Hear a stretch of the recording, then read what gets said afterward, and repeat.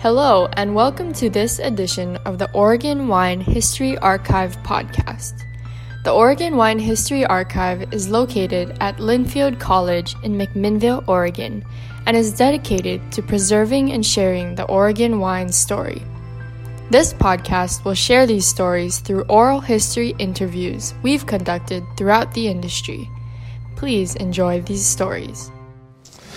Hi, my name is Rich Schmidt. It's January 17th, 2019. I'm here at the Nicholson Library at Linfield College. We're here with Mark Chien. Thanks so much for joining us today. We're going to start you off, Mark, by asking you, why wine? Oh, why wine? Okay. I could take up the whole interview. Let's see, I grew up in an academic family in New England.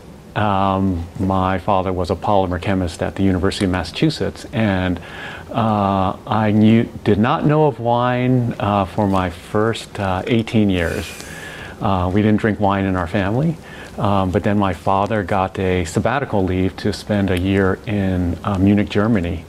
It just so happened that some of his colleagues lived in the wine areas of Germany, in particular along the Rheingau section, and so we would go up there, and I just fell in love with walking through the vineyards, and I returned back there twice to stay with the family that he knew and spent summers there.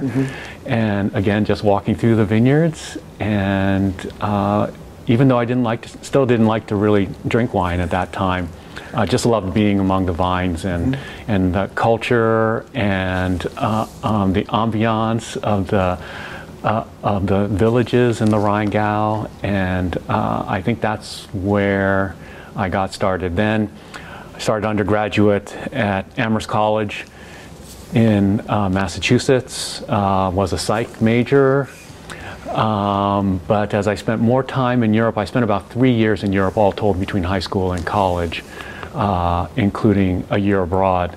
That's where I got the wine bug.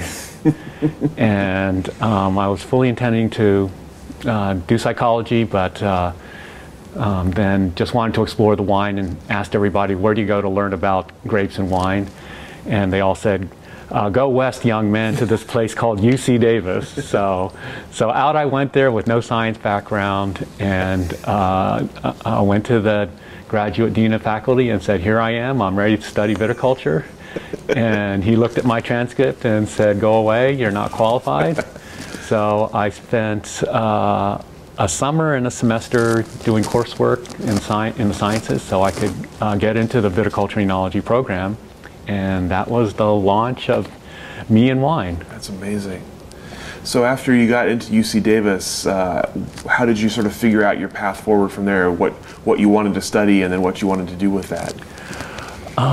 Yeah, that's a good question. It was always about the vineyard from the very start. It was not about wine. So at UC Davis, there were really two camps. There were the winemakers, the people who aspired to that, and the grape growers.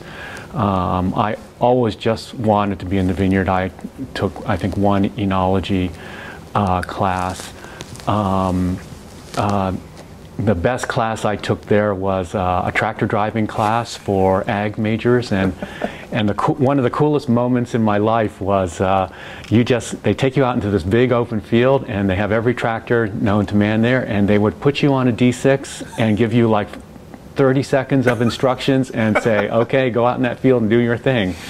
And that was just great. But yeah, I wanted to learn about viticulture. It became very clear when I was there that I wasn't going to learn very much about the practical aspects of growing wine grapes. I considered transferring to Fresno, which at that time, even before Cal Poly really had a reputation, was the place to go if you wanted hands-on knowledge. But I worked down at the research station in Kearney for a little while, and I decided I couldn't live in the Central Valley, that I would probably die before I graduated because it is so hot. Over 100 degrees in the shade of the vine. And these were Thompson seedless vines that were producing 10 to 15 tons per acre. Oh my gosh. So I stuck with Davis. I worked at the research vineyard, so my really formative experience just in terms of practical learning was working at the research vineyard both in Oakville and at Davis. And so I worked with largely Hispanic crew, and it was just terrific. And I also spent weekends working at a small winery in the Amador foothill area called Amador Foothill Winery for Ben and Joan Zeitman. And that was my hands-on experience planting vines and making wine. Probably my most memorable wine making experience was Ben told me to go clean a open-top redwood tank and gave me a bucket of metabisulfite and a scrub brush, and I went in the tank and started scrubbing away, and I'm highly asthmatic, so that was not a good combination, and I end up barely getting out of that tank with my life. I kind of crawled out of it and just flopped on the floor. So that was a good experience for me in terms of industrial safety. So I've been much more cautious ever since. But Davis was great. You know, I always say that Davis is good a place to learn why grapes grow, not necessarily how to grow grapes.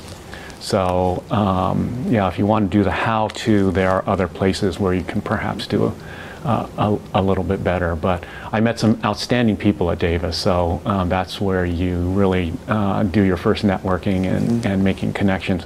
And probably most importantly, I learned about the cooperative extension system at Davis. The extension viticulturist was a legendary person named Amon Kazamatis, or Kaz we all called him. And he was my resource for practical knowledge. Kaz was out in the field. He knew every grower in the state at that time. And if you had a question about plant physiology or why grapes grow, or how to plant a vine, or how to do anything in terms of management practices, Kaz would be the person to ask. So that was the story from Davis. Sure. So from Davis, how did you end up in Oregon? Okay, so I'm from New England, and it was always my intention to go back to New England to work. So actually 2 quarters before I was supposed to get my master's, a job came up on Long Island, on the North Fork. There's a small but very high quality wine region there at a vineyard named Pindar. And so I called up the owner. He was a cardiologist. At that time, everybody just assumed that anybody who graduated from Davis in viticulture and enology knew everything there was to know about how to grow grapes and make wine. So Pindar at that time was, and still is, the largest winery and vineyard on Long Island. So I packed up my bags and went back across the country, and my wife Judy and I got married, and we set up camp on the North Fork of Long Island. So I worked there for 3 years, and that was a great experience. We had over 100 acres of grapes and 20 different varieties, including table grapes, hybrids, vinifera. We had no clue what we were doing. Of course, the owner figured out after a year that he couldn't sell the grapes. You know, he had planted too many. So in, I think, August, he said, well, Mark, we're going to start a winery. And so we took an old potato barn and converted it into a winery. And he informed me that I was going to be the winemaker, even though I had never made a drop of wine in my entire life. That first year I made 7,000 gallons of wine. In the second year I made 35,000 gallons of wine. And this is, again, just this continuing extension story was where I really gained an appreciation for extension, because the extension enologist in New York at that time was Dr. Tom Cottrell up at Cornell in Ithaca, and I spent probably an hour every day during that first harvest and subsequent harvest talking to Tom, learning how to make wine on the phone, and by reading Richard Vine's book, I think Commercial Wine Production, and actually we made some pretty non-disastrous wines. So that was the launch of wines at Pindar Vineyard. So I spent 3 years on Long Island working with Cornell Cooperative Extension, and at that time, small group of winemakers, very, very much like the early days in Oregon, just trying to figure out what grows best, where, and why.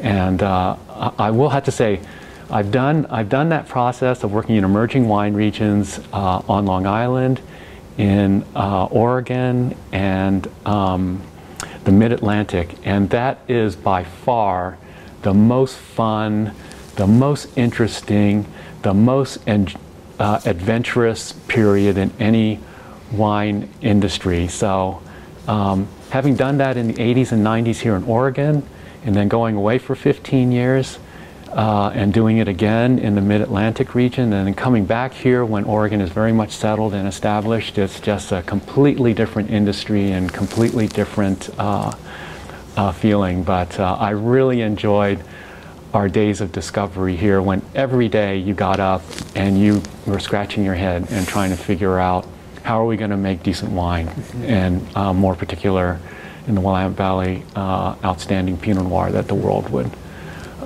gain respect and appreciation for. Sure, sure.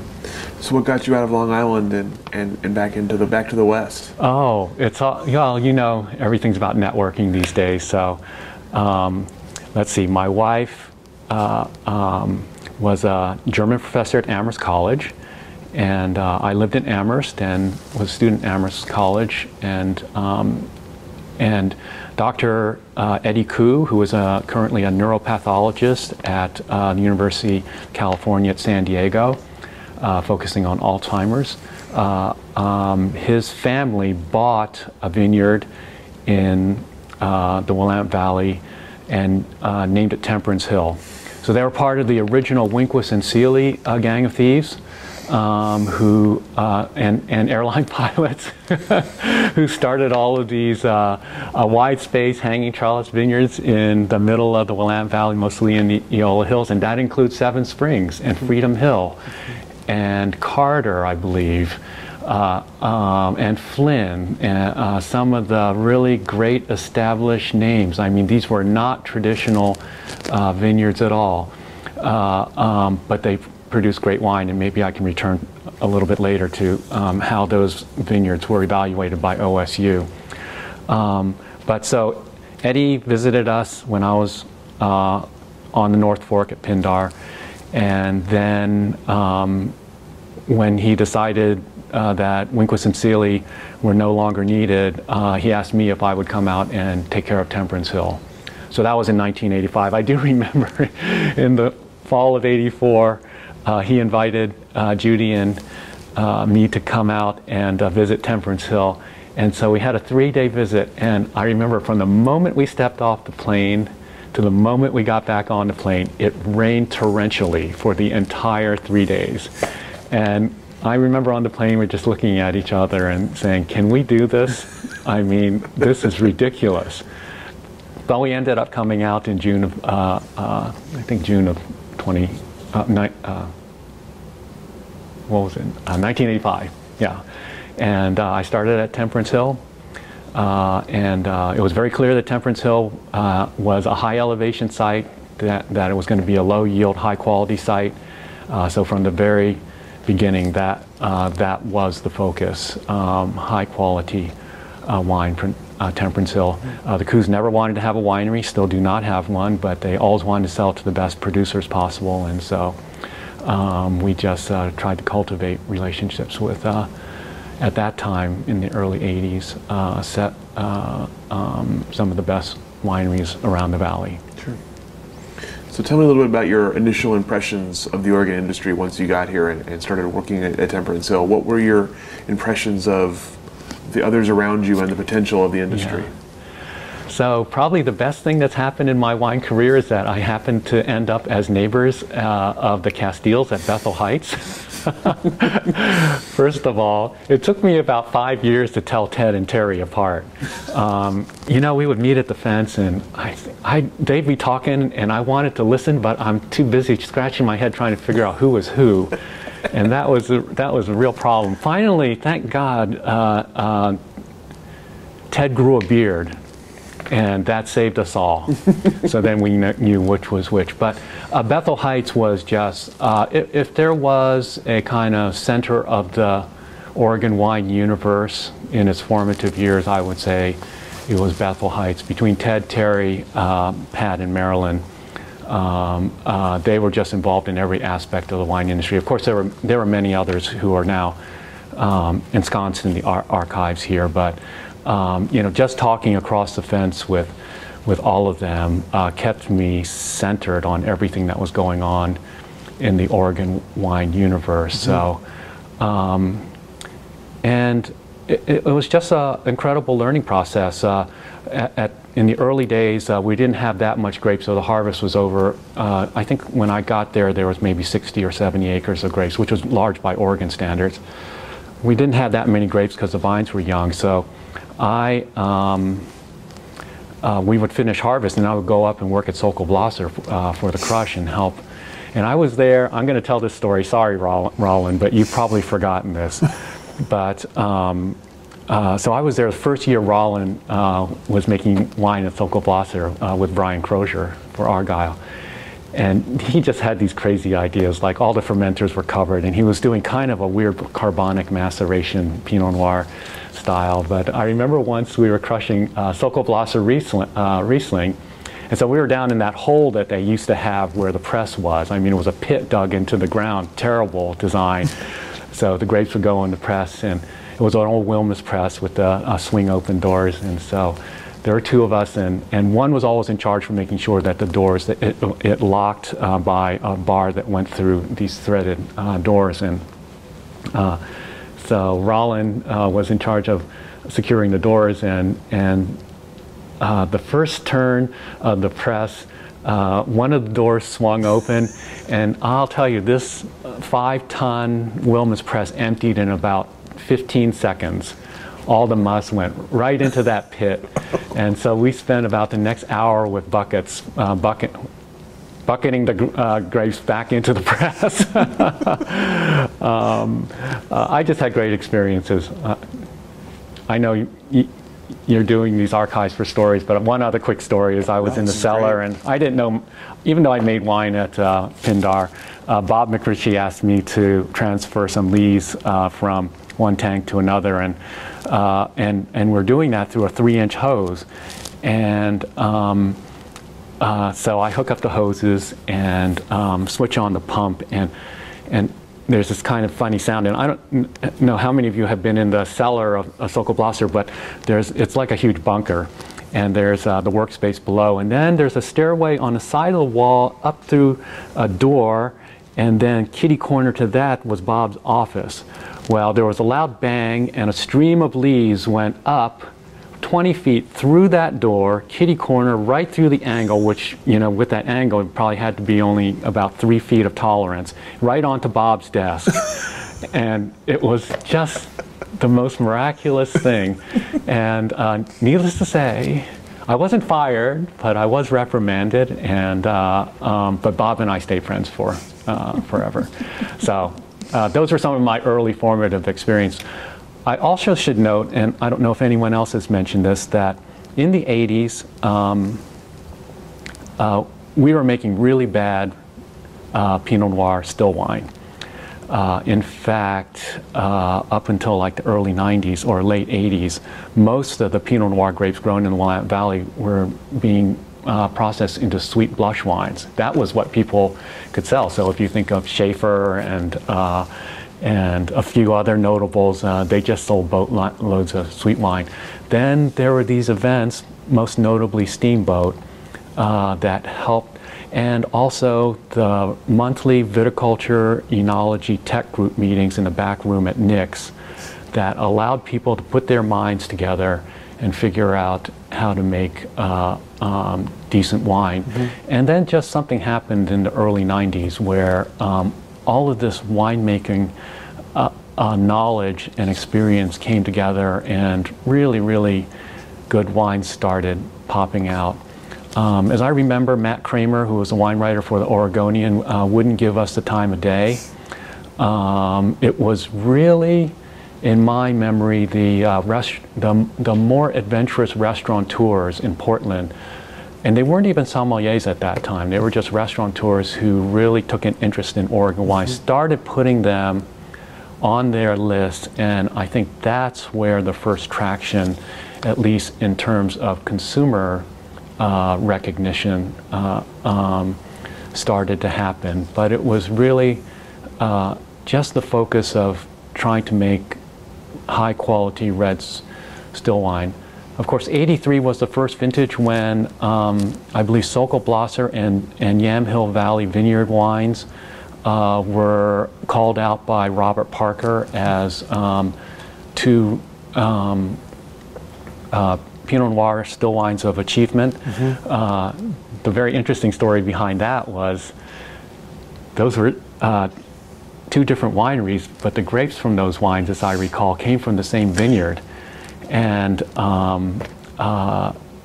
they were given different scores, high scores, but different scores, but both were considered early achievements for Oregon wine. So that was 83, and then 84 was like the first vintage from hell for the Willamette Valley. That was the year Bethel Heights got started, and I always felt very sorry for Ted and Terry, but they overcame that. 85 was another good vintage, and so there was this traction that began to get established. And one thing we learned from 84 is you never go to the press and say, wow, we just had a really crappy vintage. We learned about wordsmithing and semantics after the 84 vintage. So now we only have challenging and interesting vintages. But the press will always figure out what really happened. But those early years were just great. Steamboat was fantastic. Steamboat started as this little Oregon thing by Stephen Carey and David Adelsheim, and it used to be just this small group of Oregonians, and Ted and I were often the only grape growers there. But the whole idea of asking people to bring their bad wines, not their showcase wines, and that we're going to blind taste these and figure out what the heck was wrong, what went wrong, what we could do about it, and how we could keep it from happening again, was just the most perfect formula for advancing knowledge rapidly. And very shortly after that, well, I don't know how many years it took. You'd have to ask David or, Stephen knew. Then it was like the Californians started coming up, then the French started coming over, then the New Zealanders, then the Germans, and it became this international thing that got tied with IPNC. And then the nature of the event changed, but not the event itself. So the Oregonians became the hosts. We could no longer stay in the lovely rooms at Steamboat Inn. We got kicked out to the camping grounds in tents because the Europeans had to have luxurious accommodations. Pat Lee made us beautiful meals. And that learning process was incredible. I remember once staying in an RV with Bob McRitchie, who was very much a technologically driven winemaker, and Randall Graham from Bonnie Doon, who at that time was probably among the most ardent of natural winemakers. And they argued for about 3 hours during the night about the relative merits of filtration versus unfiltered wines.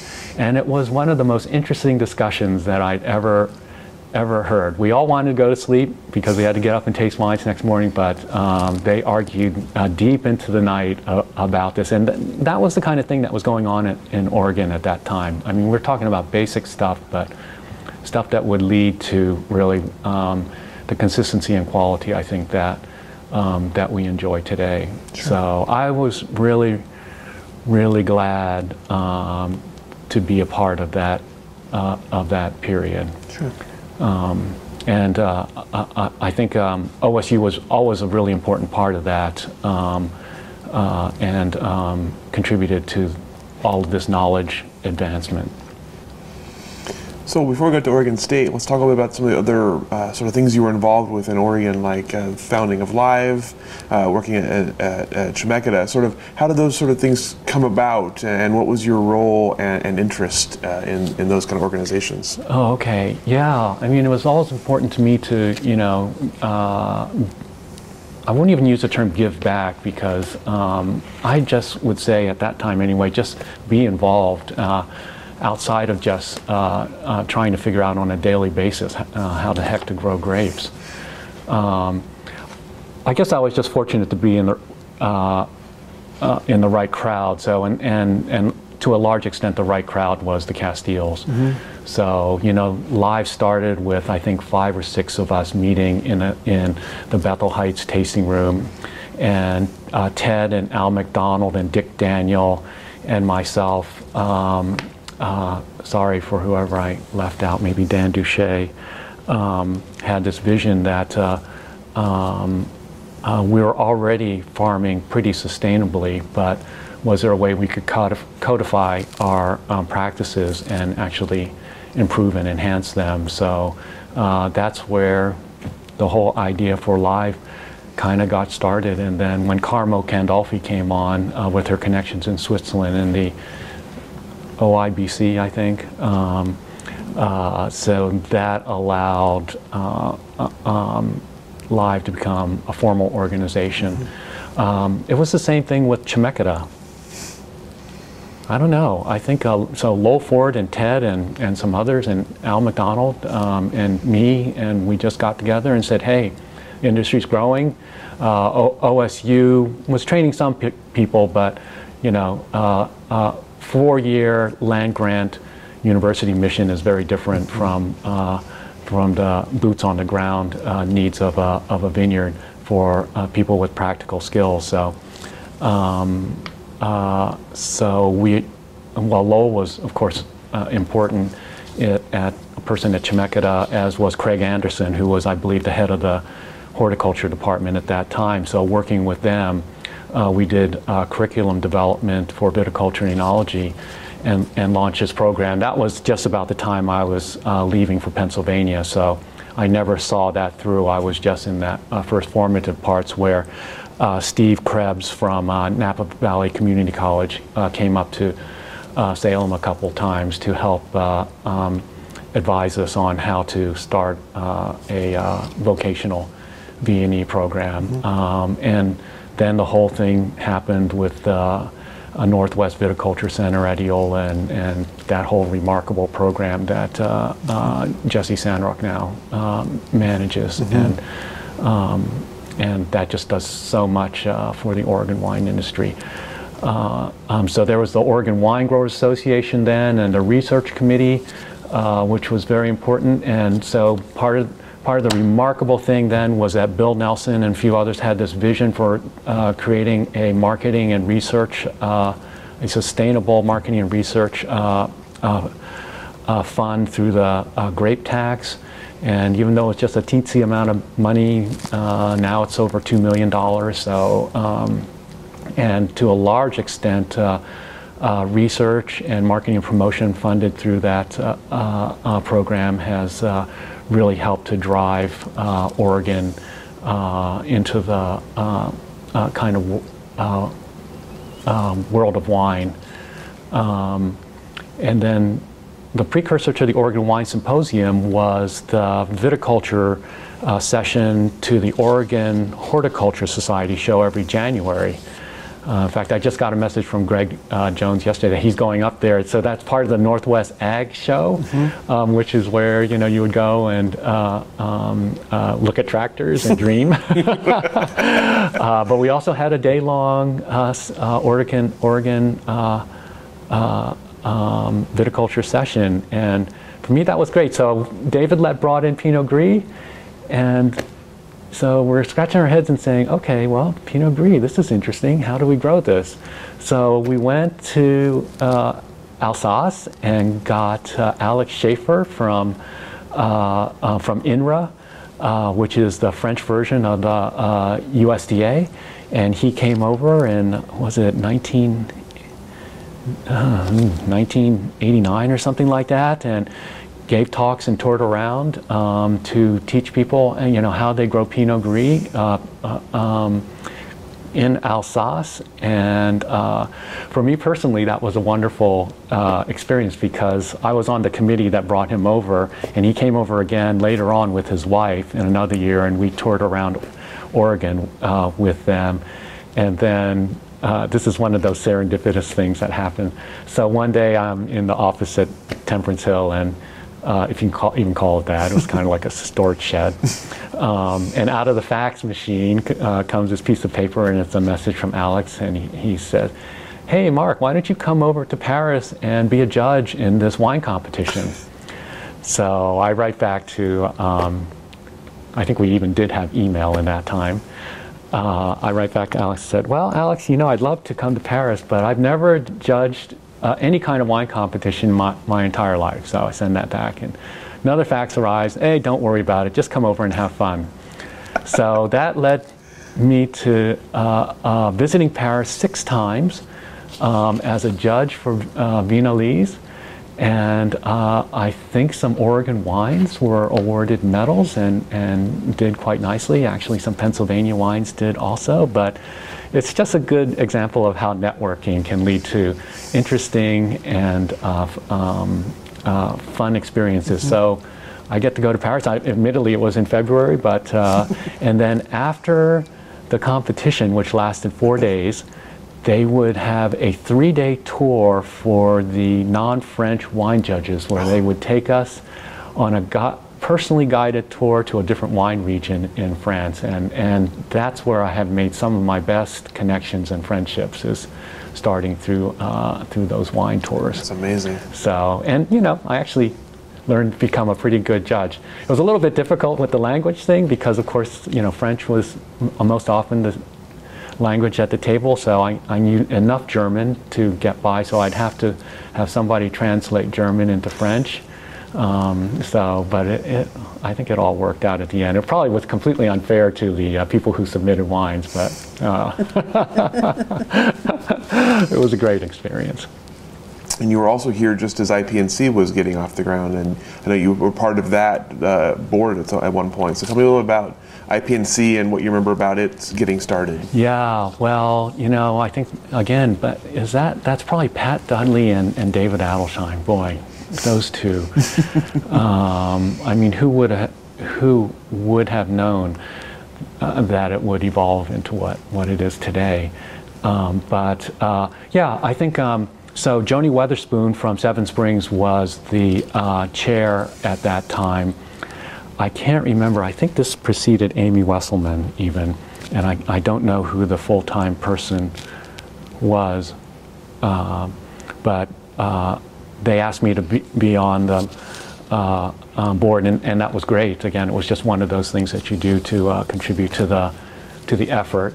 And I didn't really know that much about wine. I was a grower, probably the token grower on the board, but I ended up being in charge of the wine room, which was that's a really important kind of technical piece of the whole event, is that you have hundreds of wines, and you just have to make sure the right wines are in the right place, and there's actually quite a large staff that does that. But it was very interesting, the whole planning process, to make sure that there was a successful IPNC, and when it reached the point where it was so popular that it had to go to a lottery system, and sort of managing people's expectations, that there were these people who had been coming, since the first year, and that there was this expectation that they would always be able to come if they chose to do so, and things like that. I didn't envy Joni for having to deal with a lot of those issues, but yeah, it was a major schmooze event. It wasn't technical like Steamboat, but it served a completely different purpose, and an equally important one. I mean, of course, you had to make the good wine so that they could be poured at IPNC, so people, would come back and tell their friends about it. But it just showed the kind of marketing, just really creative, visionary marketing, technical skill that many of the early people in the Oregon wine industry had, that they would come up with an event like Steamboat and IPNC and Oregon Pinot Camp. These are really just brilliant ideas. And when I did go to Penn State, I took all of these ideas with me, and I said, okay, you know, of all the wine regions in the world that I've ever known about, certainly in the New World, I would say nobody, maybe Washington would be the only comparison, but not even California could we say that there was sort of brilliant,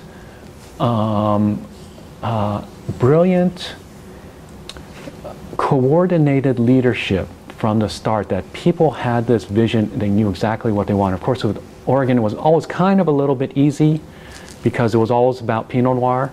And I do not say this to slight the other great wine regions in Oregon, but in the early years, it was always about Pinot Noir. Then, to some extent, Pinot Gris.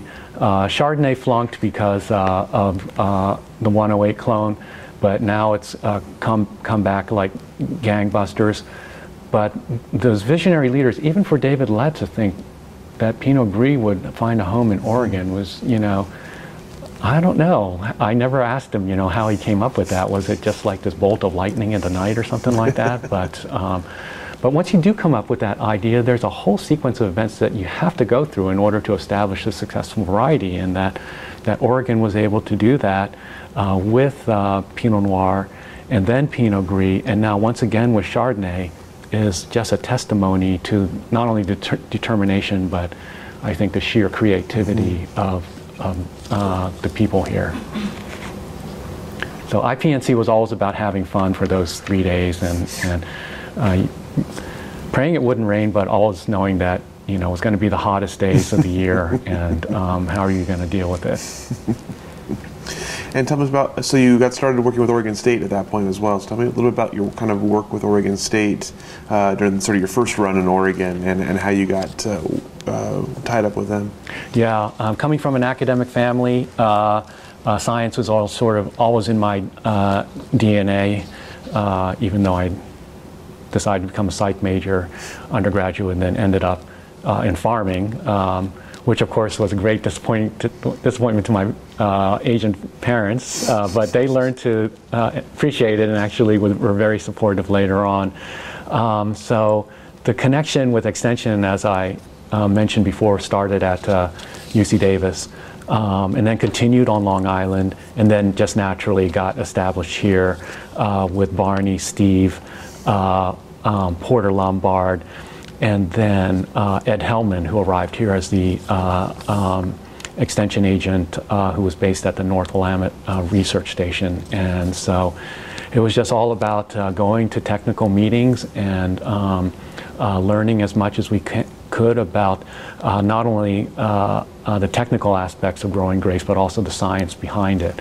I think while I was at THV, we hosted 2 graduate students and their research projects. One key project that I mentioned earlier was that Nicholson Library came in and established this very funky hanging trellis system where the vine was trained at 50 inches off the ground on a 1-wire trellis that had a stake at each vine, and the canopy would hang down like an umbrella, so the fruit zone would be on the top. And so I would say even in the late 80s, it wasn't necessarily a certainty that vertical shoot positioning was going to be the dominant trellis system in Oregon. There are many, many different hybrids.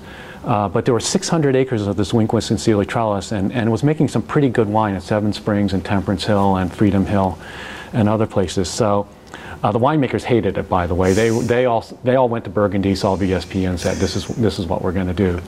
But so we had Steve and Barney run. I think they ran 3 years of trials on VSP. On the hanging system that we had. By the way, which costs probably half as much money to not only develop vineyards but also to farm it afterwards, because it didn't require shoot positioning or wire lifting. And the results of their experiments showed that basically there was no fruit chemistry difference between the two systems, other than the phenolics were a little bit higher on the hanging system because the grapes tended to sit on the shoulder of the vine and be more exposed to the sun, especially in warmer years.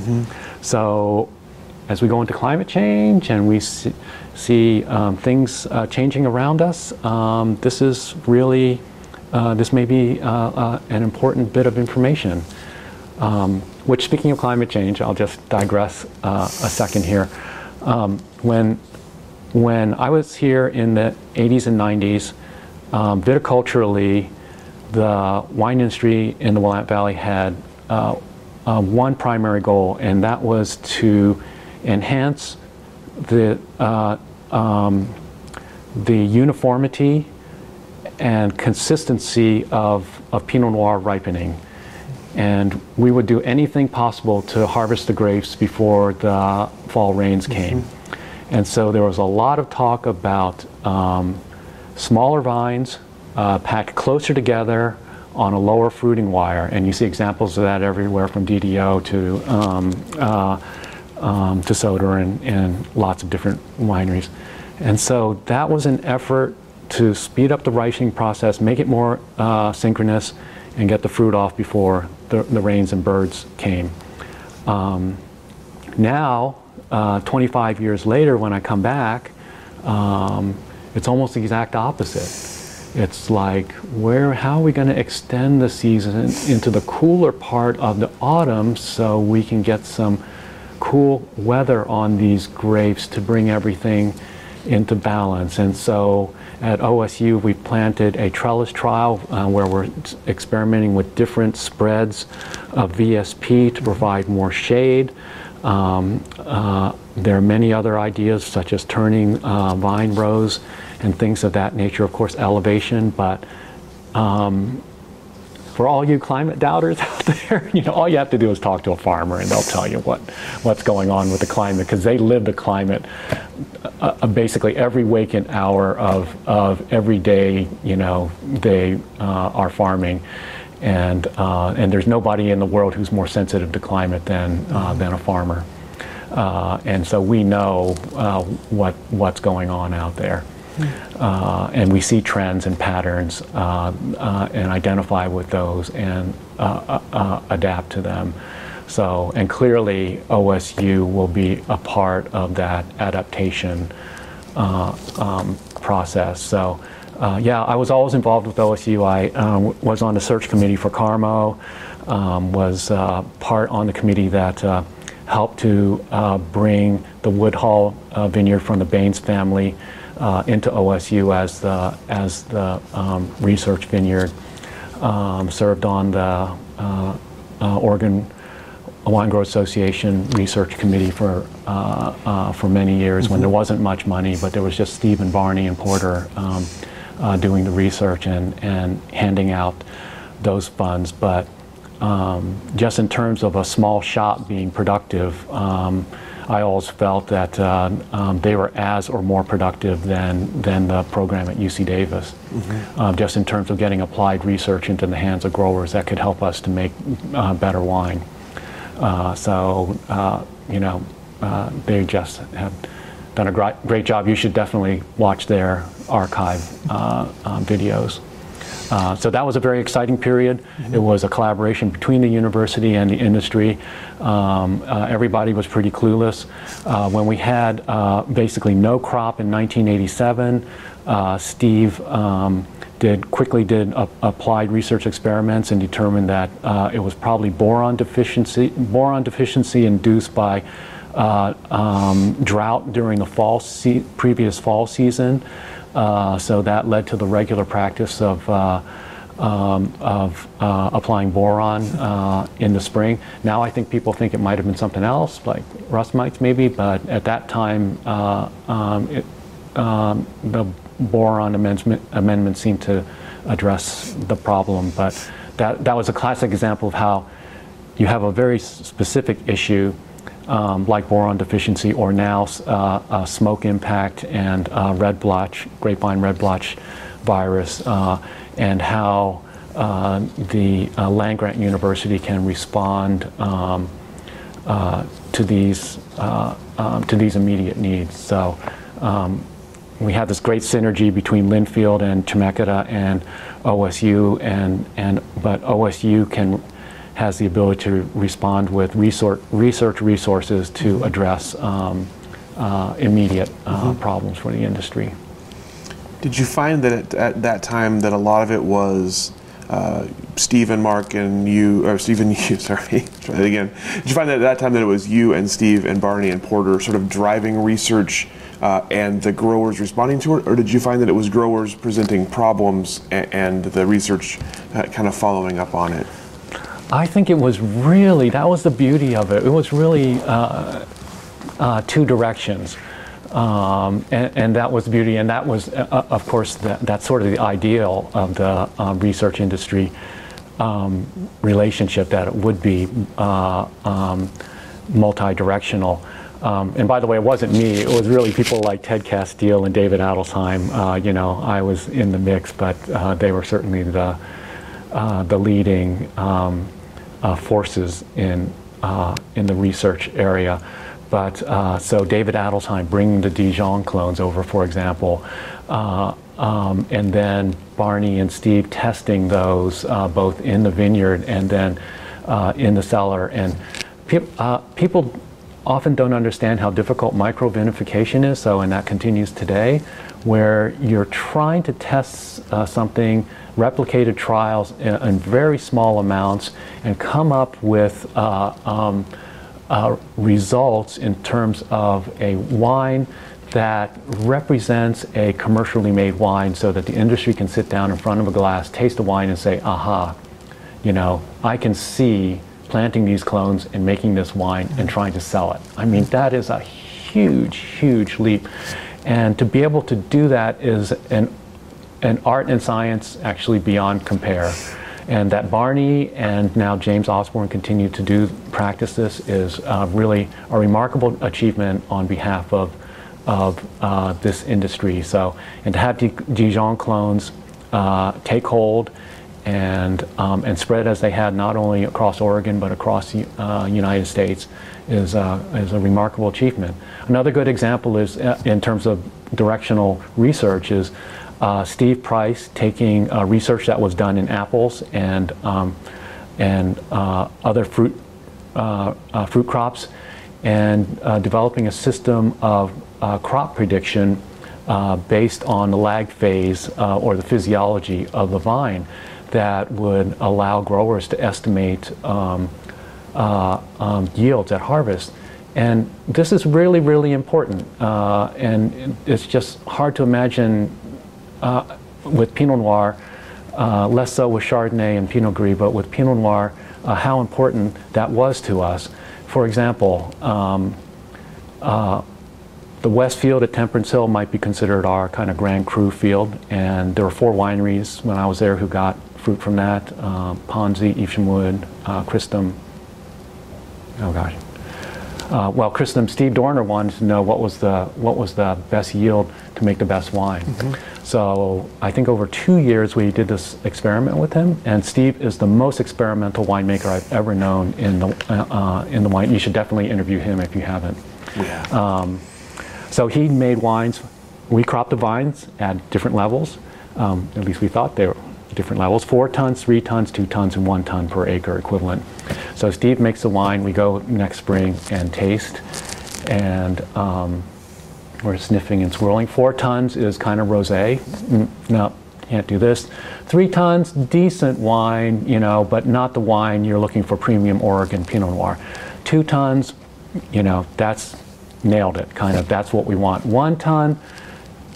And if you're, you know, if you believe in this sort of reductionist theory of yield and quality, then you think 1 ton is great. But 1 ton, the wine went to some weird kind of dense, jammy, concentrated Syrah-like thing. So So Steve said, okay, 2 tons is our target. So yes, 2 tons. We got to get 2 tons for Christum and the other guys.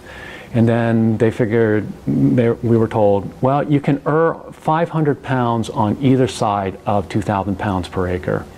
So, you know, we had about a 1,000-pound range there, but hitting that target was really, really important to us, and having lag phase crop estimation allowed us to have at least some assurance, other than shooting completely by the hip and visually looking at a vine, as so many growers say they can, and I think some experienced growers can, and say, oh yeah, X number of tons or pounds per vine.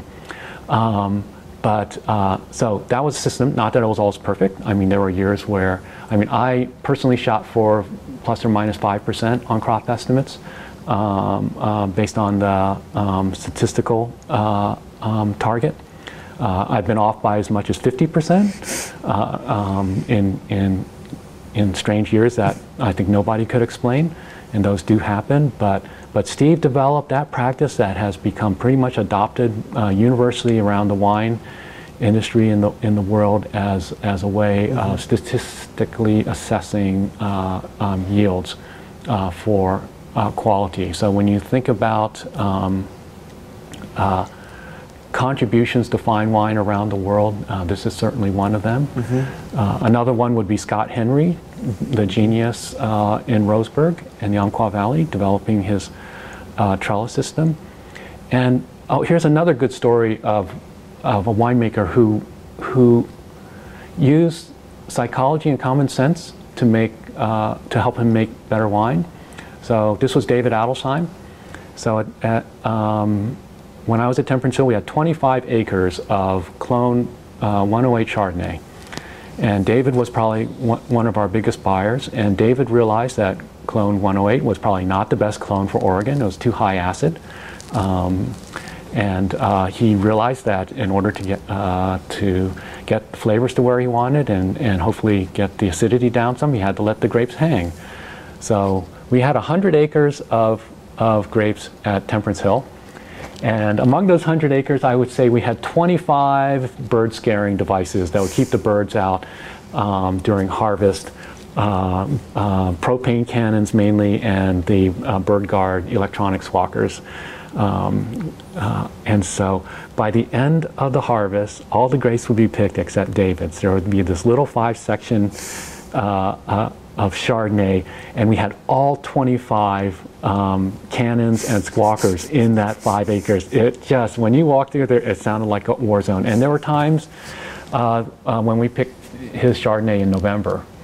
Wow. And so one time, I just couldn't take it anymore. The birds were killing us, the rain was killing us, the rot was killing us. So I just picked the grapes and I took them and I just drove them up to Quarter Mile Lane. And Don Kautzner was there and David, and they were not happy. And we had a big knockdown, drag out fight on the crush pad. So they took the grapes, I went away. In the spring, an invitation comes in the mail. Hey, Mark, Ginny is cooking a wine country lunch. We're inviting all of our independent growers together, and we're going to taste Chardonnay. So David, we go up there. Ginny is wonderful and a great cook, and have a wonderful lunch. And we go into the winery cellar. There's a big long table with 15 wines on it for 15 different growers. And so we taste all those wines blind, and it's really, really easy. Even if you've never tasted a Chardonnay in your whole life, you know which are the good ones and which are the bad ones. You know, the unripe, acidic ones would just rip the enamel off your teeth. And so David, you know, that's how he taught us. He said, you know, I'm trying to make this wine so I can sell it, and this is the style of wine I want to make. This is the wine we're making right now from Temperance Hill, and this is not the wine I want to make. So how are we going to get from there to there? So we work out a deal. He's going to pay me more for the grapes, so we can let him hang. But he has 100% privilege on calling the harvest date.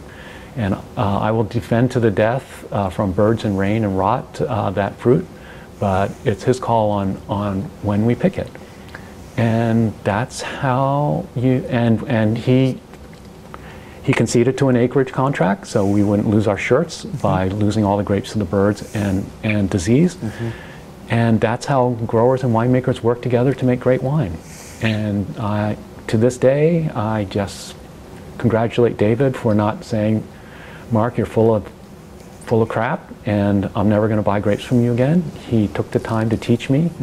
And after that, whenever David came to the vineyard, I would make sure I was there, and I'd walk through through the vines with him, taste fruit with him, and hang on his every word about how he was assessing grape quality. So that was an important lesson for me. I'm not sure how we got onto that, but these are all of my stories about how I figured out how to be a wine grower. And there was no book about this. It was just, you learn from people who are smarter than you, and you all had the same goal. You're trying to make the best wine possible. So that all got me to where I am. Sure. So at that point, at some point here, you decide you're going to leave Oregon and like you said, head back to the Mid-Atlantic. So what precipitated that? What precipitated you heading to Penn State next? Well, I loved extension, and basically, for those of you who were here in the 90s, it basically rained for an entire decade. And I'll be honest, I don't know why. I guess I'm just not, we always made fun of California winemakers who would come up here, work for 1 or 2 harvests, and then skedaddle back to California because they couldn't take the weather. The one great exception to that is Lynn Penarash. Lynn at Rex Hill was just tenacious, and she stuck it out, and she became a great winemaker. But I don't know, I guess I got tired of the moss growing on my ankles and just looked for, and being at heart an Easterner or a New Englander, just thought, well, let's go back and give this extension thing a try at Penn State. So went back there, and to be quite honest, there were issues happening in Oregon, labor issues, regulation issues. I'll be perfectly honest and say I was afraid that who would have been president at that time? Maybe it was George. No, it wasn't W. I can't remember, but that they would mandate the E-Verify system, and that we would lose all of our labor. And I just didn't want to be around when that happened, so I think I started looking for other things. So also the industry was maturing, money was starting to come in, and I could see the complexion of the industry beginning to change with money arriving.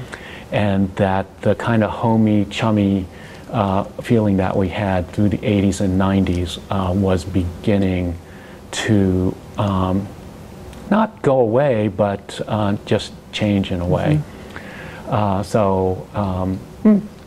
And I love the adventure of new regions, so Pennsylvania, what could be more bizarre than that? Although I will say that the first commercial vineyard in the United States of America, recognized commercial vineyard, was on the Schuylkill River outside of Philadelphia in 1684. So there's a lot more history in Pennsylvania than there is anywhere on the West Coast when it comes to viticulture. So went back and did 15 years of really just tremendously interesting wine growing with equally brilliant people in Pennsylvania, Maryland, Virginia, New Jersey, New York, from Nova Scotia and Ontario down to North Carolina and Georgia. Just a fascinating wine area. And also some pretty nice Pinot Noirs being produced there. Took a lot of my knowledge back there, told them how to build an industry, did an Eastern Pinot Noir conference like Steamboat and in the Finger Lakes, and tried to help out there. At the same time, continued to be involved, got involved with a lot of USDA stuff like creating the National Grape and Wine Initiative, which is now the National Grape and Wine Alliance, or National Wine Research Alliance, and the Clean Plant Network, which grew out of our regional lobbying efforts in Washington, D.C., and then was, I'll just use the word, sorry, Eric, politely hijacked by the federal government and made into a national program. That was fine. That's the way it goes.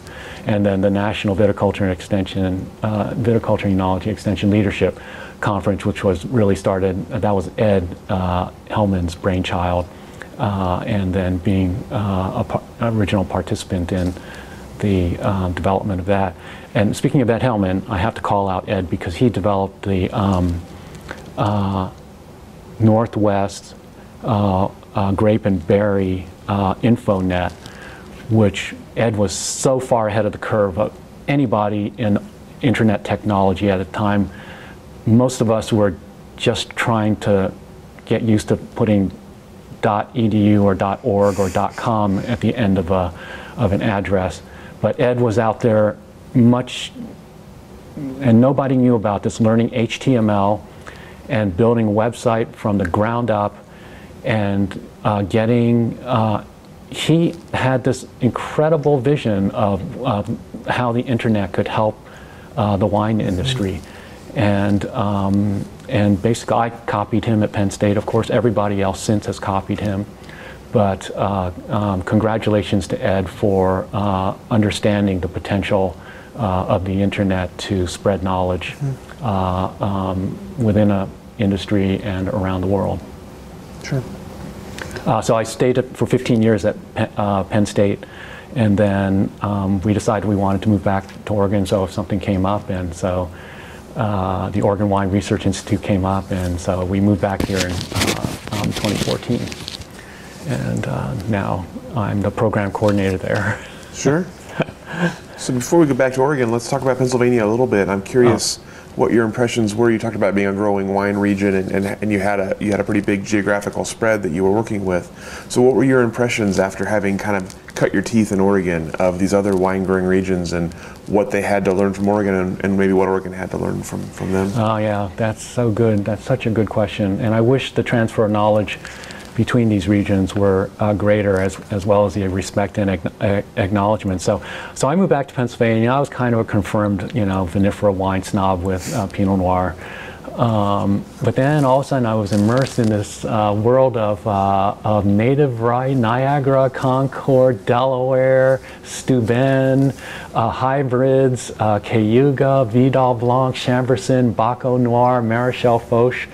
And it's like, whoa, what is going on here? And then a little bit of vinifera. The vinifera thing was kind of just getting started.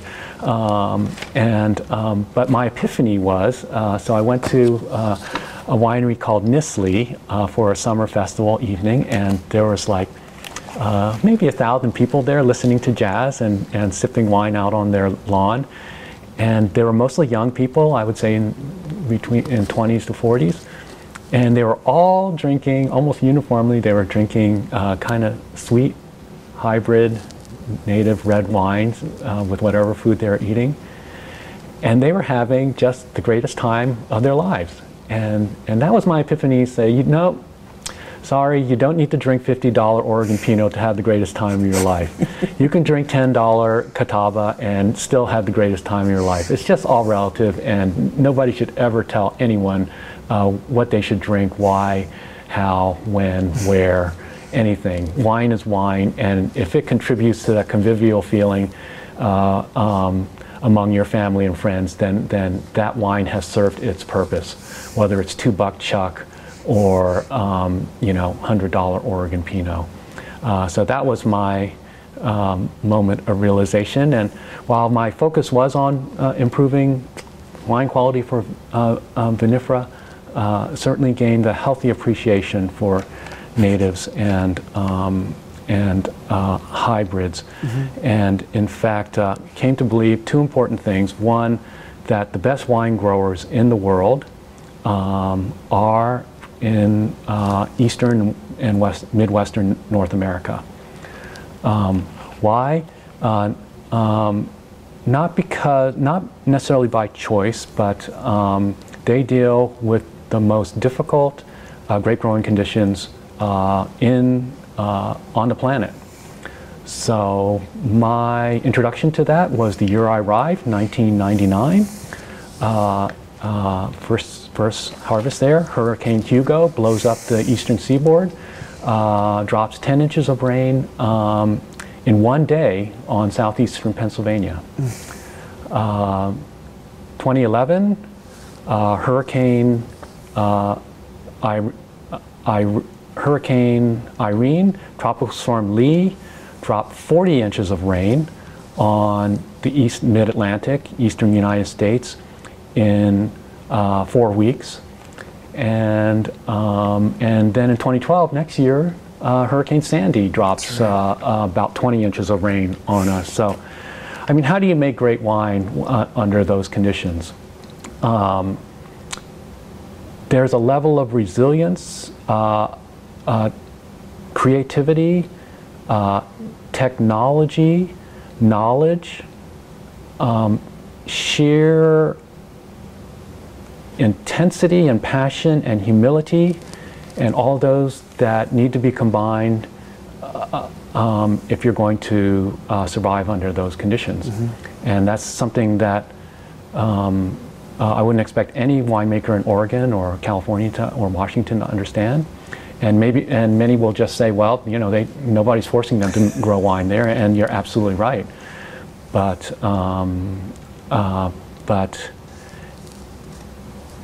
if you talk to some of the wine growers that I worked with there and ask them about their terroir, they understand their terroir even better than the Burgundians and the Alsatians, because they are under harsher conditions and they need to react to their terroir in an intelligent way under certain conditions.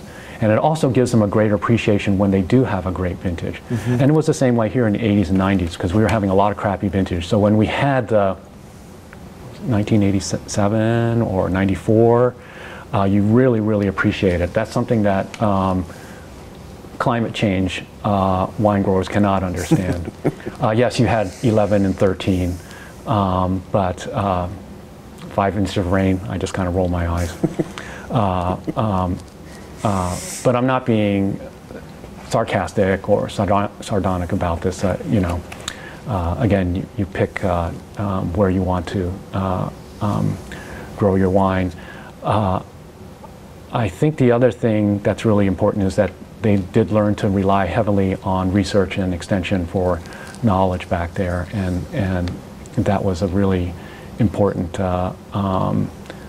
relationship back east. So don't underestimate the quality of a Finger Lakes Riesling, a Long Island Merlot, or a Virginia Bordeaux red blend. These wines compete at the international level very readily and easily. So it was a really good experience. It broadened my horizons, and that's what I think is why you go to New Zealand to work the crush. It's why you go to South Africa. It's why you go to France or Germany. And just because Asimov doesn't write about wines from Pennsylvania doesn't mean that there aren't brilliant wines there to be explored. Sure. So you mentioned kind of wanting to come back and finding this role at Oregon State at the Oregon Wine Research Institute. So tell us a little bit about the OWRI and how it got going, and then what your role is in it and going forward. Okay, it definitely got going before my arrival. So you know, we've talked a lot about Stephen, Barney, and Porter, but so after I left in 2000, this program, the industry continued to grow, and the program continued to grow with it. Not necessarily adding resources like more viticulture extension or enology extension, but collaborative efforts within different departments. And of course, we were blessed with the good fortune of having that USDA ARS horticulture unit in Corvallis. So there were these dozen or so scientists who were all working on grape-related issues, but off in their own silos. So again, visionary people like David Adelsheim took a look, and Ted Castile took a look at this and said, hey, we have these people, they're all working for us on grapes and wine, but let's make sure that they know what each other is doing and that they work as collaboratively as possible. So I think the original idea was to form a viticulture enology department a la UC Davis. So they took this idea to the College of Agricultural Sciences, and it was Sonny Ramaswamy, the dean at the time, said, no, you just don't have enough critical mass to justify this. And I guess I probably would have agreed with him. So they decided to form a virtual institute within the college that would foster collaboration among these various faculty in different departments. So in order to do this, the industry passed the hat around, and through many, many $25,000 and $50,000 donations, they raised $2 million as seed money for OWRI. So it was decided that that a director would be hired and an assistant, and that that these faculty working on grapes and wine would fall under this OWRI umbrella. They were still wedded to their departments, but they would also be in the institute. And so Neil Shea was hired as a director from the University of Florida, and he guided the institute through its first couple of years. And I think that was just kind of, how is this going to work? It was kind of all just this formative period.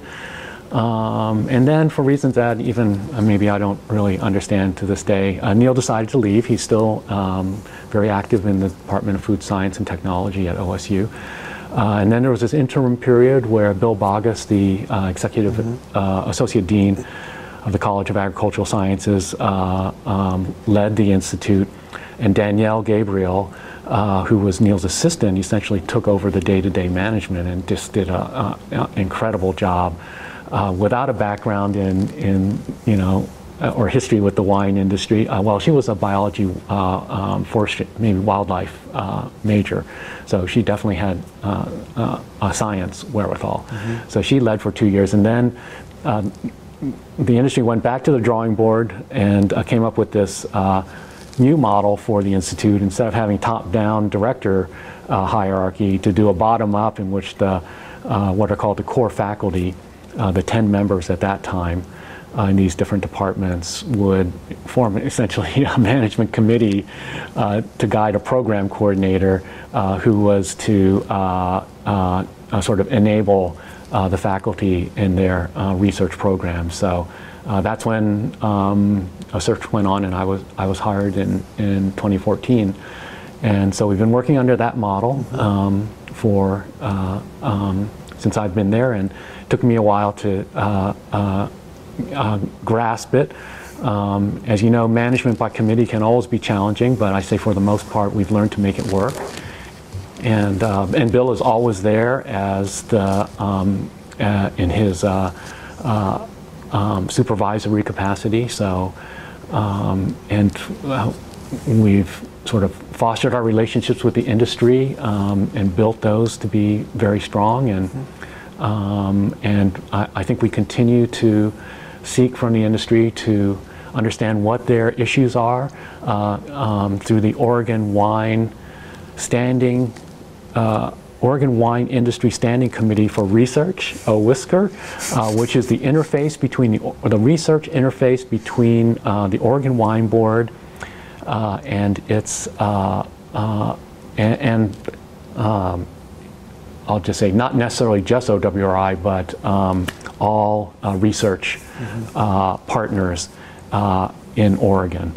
So through OWISCR, people from industry, Oregon Wine Board, and OSU and others get together a few times a year and talk about what are the issues, talk about the request for applications or the priorities of the industry for research, and just sort of form that formal relationship and structure between the industry and their academic partners. Sure.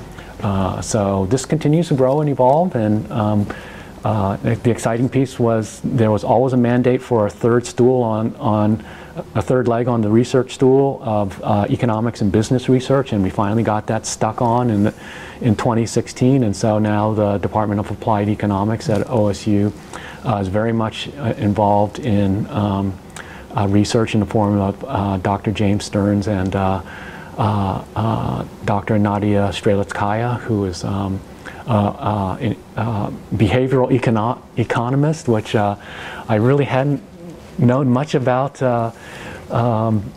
economics and behavior, but boy are they connected, and boy are they at work in the wine business. So she's an incredible resource, having done her PhD research at Cornell with wine in behavioral economics. So I'm really, really excited about this new branch of research that we have at OWRI. So we have 11 core faculty. We have 5 or 6 associate faculty who work with our core faculty. We have research extension faculty in the field: Clive Kaiser in Walla Walla, Steve Rehnquist in the Umpqua Valley. Well, Alex Levin in Southern Oregon is one of our core faculty, but he acts as almost an extension faculty down there, with Rick Hilton in entomology and Achala KC in plant pathology. So we really do have resources spread around. Oh, and pardon me, Ashley Thompson in the Columbia Gorge. You know, the Willamette Valley continues to be the 800-pound gorilla, but these other wine regions, and I go back to my comment about where is it most exciting to be making wine, and if you go these other wine regions, well, Southern Oregon has matured a lot since my first tour here, but if you go to the Columbia Gorge and Walla Walla, it's kind of like the Wild West, and if you want adventure and discovery, those are the places to go. And it's so much fun to see the gleam of light in the eyes of the wine industry people there, because they know they're on this big adventure to make great wine. Sure. And they're figuring out their terroir, and to the extent that we can help them, we're going to put in our 2 cents into that whole process. Sure. You were just in the news recently for some of the research you're doing on some of the current issues afflicting the industry. So tell us a little bit about work with red blotch and smoke taint, as you mentioned earlier. Yeah. Semantics again coming into play here, just like calling vintages challenging. We've been told not to use the word smoke taint, okay, because that has negative connotations, of course. So smoke impact or smoke effects. But needless to say, these are problems that, you know, again, I think it wouldn't be too far a stretch to say that both are climate change related. Mm-hmm. Drought, vine stress, stress of the general ecology. So what happens then, of course, you get smoke affecting wine quality. In one case, a winemaker told me that as a result of the fires in the Columbia Gorge, he had to discard 75 out of 100 barrels of Pinot Noir. Mm. So that's the real, that's the rubber hits the road effect. So, you know, what do we do about it? What can we do about it? So we formed a smoke taint, smoke impact team of Patty Skinkis viticulture, Alex Levin viticulture, James Osborne enology, Elizabeth Tomasino sensory enology, Michael Chien flavor and aroma chemistry. Mm-hmm. And they are joining forces with researchers from University of British Columbia, Washington State University, UC Davis, to address this problem. It's unbelievably complicated, so at so many levels, from the molecular mm-hmm. to a wine bottle on a shelf. It's unbelievably, everything is intertwined. It's very, very complex. So we're just trying to get a grip on that. Red blotch shows up in 2012. All of a sudden, all these vineyards that we thought had leaf roll or something close to it, and we didn't know what it was, you know, then it's red blotch, and it's from Southern California, all the way up to the Willamette Valley, probably Washington also. And turns out that this is a disease, virus that's really, really hard to pin down. We're trying to understand the epidemiology, the vectors, the modes of transmission, the physiology. It's been enormously challenging. We got a large grant gift from a winery to accelerate our research, and that's been enormously helpful. I think it shows the extent that the wine industry is concerned about the problem. Mm-hmm. So, and we're working, we formed a team, a multidisciplinary, multi-regional team, so the research goes on in Southern Oregon all the way up to here in the Willamette Valley, Washington State University, Berkeley, UC Davis, Cornell. Everybody is kind of chasing this virus, trying to understand it and come up with management recommendations for growers, because vines are being removed, and when vines are removed, you know that you have a problem that's is quite serious. And Southern Oregon is taking the brunt of a lot of this, the smoke and the red blotch, and we really need to be in tune and be sensitive to their needs down there. So I think we're trying to help in any way we can, and of course that all got complicated by this whole situation with the California winery. Mm-hmm. And so again, if you want to understand where the economic rubber hits the road when it comes to growing grapes, that's a great example. And science is part of the solution, and I think the industry realizes that. We're a not disinterested third party, but certainly a neutral third party in being able to provide science-generated information, technology, new knowledge to apply to any problem or situation. Mm-hmm. And I think that's what it's all about when you're trying to figure out sustainable solutions to some of these really seemingly chronic and intractable problems. So that's pretty much what we do, and we work as closely with the wine industry as we can. They call us all the time, and that's fine. Progress on research is not as fast as anybody wants it to be, but there's a system to it. There's a scientific method, and the industry is working with us. One thing we did recently, and I would encourage everybody in the industry to consider this, is the Willamette Valley Viticulture Technical Enology groups got together to host an event in November called Adopt a Researcher. It sounds a little strange, but it was just a great day where 50 or 60 industry people came to OSU. Each of our faculty set up a 20-minute teaching module to explain to them what they did in their research and what impact it was having for the growers.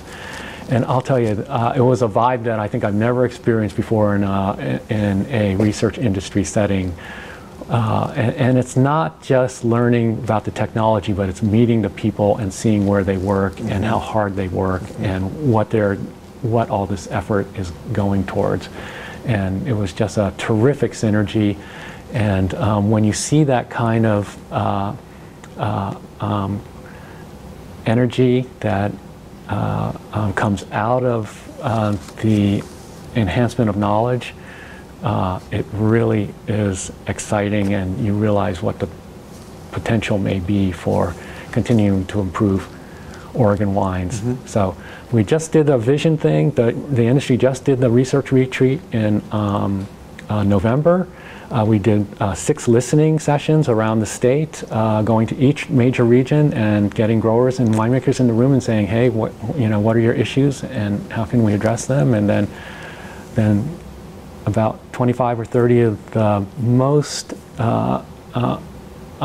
serious research and education advocates from the industry got together in Newburgh and for 2 days, and out of that popped all kinds of outcomes that are going to be unveiled at the Oregon Wine Symposium in February.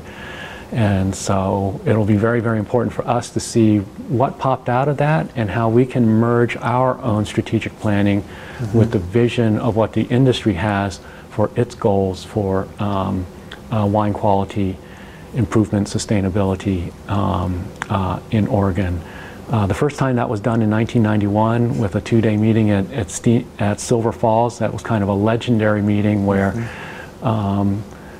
this kind of same type of leaders got together and holed up and beat each other up mentally, trying to figure out where we wanted to take this industry. And to some extent, you know, that was kind of the launching pad for what you see today.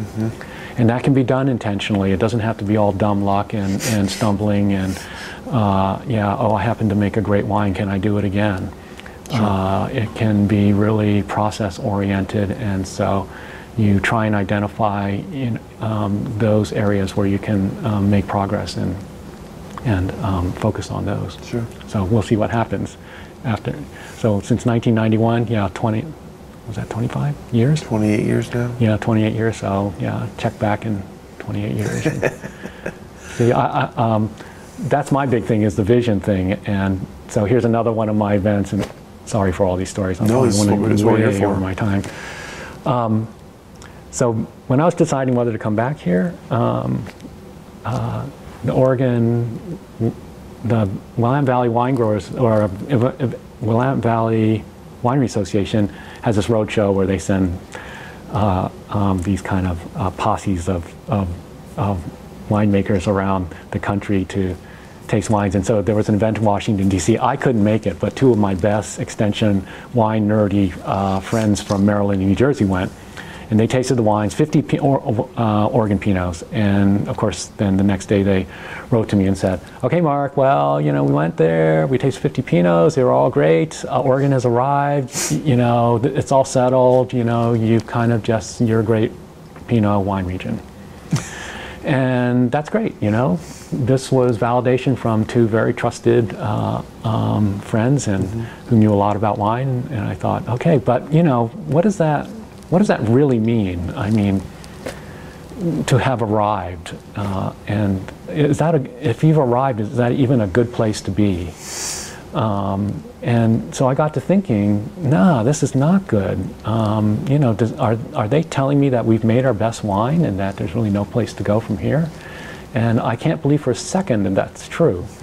And I don't think that I know any winemaker, even a not so good winemaker, well, more likely a not so good winemaker, who would say that they've made their best wine that they're ever going to make. Every winemaker thinks they're going to make a better wine. But what is that in Oregon? What's a better Pinot from what we already have? And so I asked myself that question. I've asked many, many really smart winemakers that question, and I'll have to say that's still very, very much in the air. And of course, it boils down, the answers are mostly, yeah, you know, this terroir thing, or this little thing, or managing sulfur or cold soak better, or you know, figuring out nutrition, or understanding the soil biome and things like that. And yeah, those are all important, but can we formulate that, even quantify it, integrate it into some kind of intelligent, intentional program that actually seeks to make a better wine, or maybe even define what a better Oregon Pinot is and then work towards that? Or is it, did we do all that in the 80s and 90s, and then it's just a matter of refinement, which at kind of the nano level? And if that's the case, that's fine. I mean, maybe that's the only way we can go, but I think, you know, we need to have this conversation. I don't think we necessarily did at that November meeting, even though we did try and do what our facilitator, Jessica Mosaico, said was be aspirational in our thinking and objectives. And not just react to climate change, which is the danger. it's necessary, but it can't be the only thing. So we have to see where we can go with the future of Oregon wine. Sure. I was actually just going to ask you about that. As you look at the future of the OWRI specifically and of your work in the next 5-10 years, do you see yourself more as reacting to issues as they arise, or do you see yourself as more pushing things forward, or is it trying to find a balance of those two? It will always be reacting. So whether it's brown marmorated stink bug, or rust mites, or spotted winged Drosophila, or smoke, or powdery mildew resistance, or red blotch, or God knows what is going to happen next, it's always reacting. But that's not to say that, just for example, that we shouldn't have a genomic vision for what can happen in international wine production, and that Laurent Deluc in his lab, working with microvine technology, can't come up with classically induced genetic improvements in grapevines that will reduce the need off-farm inputs, as we call them, pesticides, maybe even nutrients, by X amount, and just make immeasurable improvements in environmental and human health potential. You know, if you think in those terms, then the sky's the limit. You know, that's the conversation. Sort of the 800-pound gorilla in the room with the global wine industry is, and the French were here last summer talking from On Top, talking, and INRA talking about you know, their genetics research, and we have so much now at our disposal in terms of technology. Can we use it wisely, maintain the integrity of the product, yet also, well, quite honestly, save the environment at the same time? I think that's, you know, what kind of we're asking, as well as every other industry in the world. My little pet project is, because of my Eastern experience, is understanding the value of hybrids, and that there are grapes that are referred to as no-spray grapes. And if you can believe that, there are grapes that are in our collections well, I'll just put it this way from the other side. Vinifera is the wimpiest of all grapes and requires the most TLC in order to grow. So all this stuff about biodynamics and organics and conventional and stuff like that, it's all way, way, way above what, if we were to change our approach to wine to accommodate the vastness of our global knowledge, not just what we're doing in a micro scale in our one little place where we have these concerns, but to take existing hybrids and turn them into beautiful wines that, to be quite honest, 95% of the wine drinkers in the world would absolutely enjoy, because for them, like those people at Nicholson Winery who are sitting around listening to music and drinking Concord and Niagara, they don't care necessarily what the grape was. They just want something that will help them to have a nice time with their friends and family. And so that's not going to change all the Pinot snobs. Those people, that small percent of the pyramid, will always need lots of inputs, labor and materials and chemicals. But for the rest of the people, and not saying this in a condescending way in the very least, in fact the opposite, are perfectly happy with a wine that never needed to be sprayed. And why don't we do that? Why don't we save the world that way?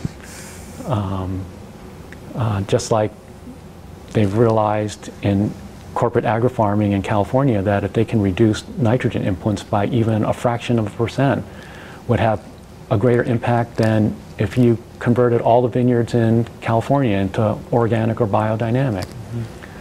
So, look at everything in a global sense and figure out where you can have the most impact, and then get busy doing that. So there will always be people who have to do one thing a certain way, and that's fine. But since everything in the universe, in my mind, exists on a bell curve, try and help as many people on the hump to get to the front of the curve as you possibly can.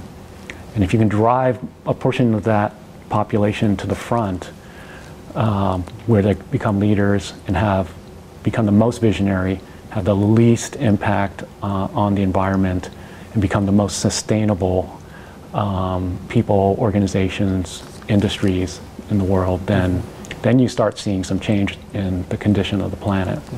So, sorry, I'm on my soapbox here, big time. This is your pulpit here. Talk about what you want to talk about. Okay, I better stop talking, because who knows where this could go. So just one last question for you. Okay. Oh, yeah. Oh, God.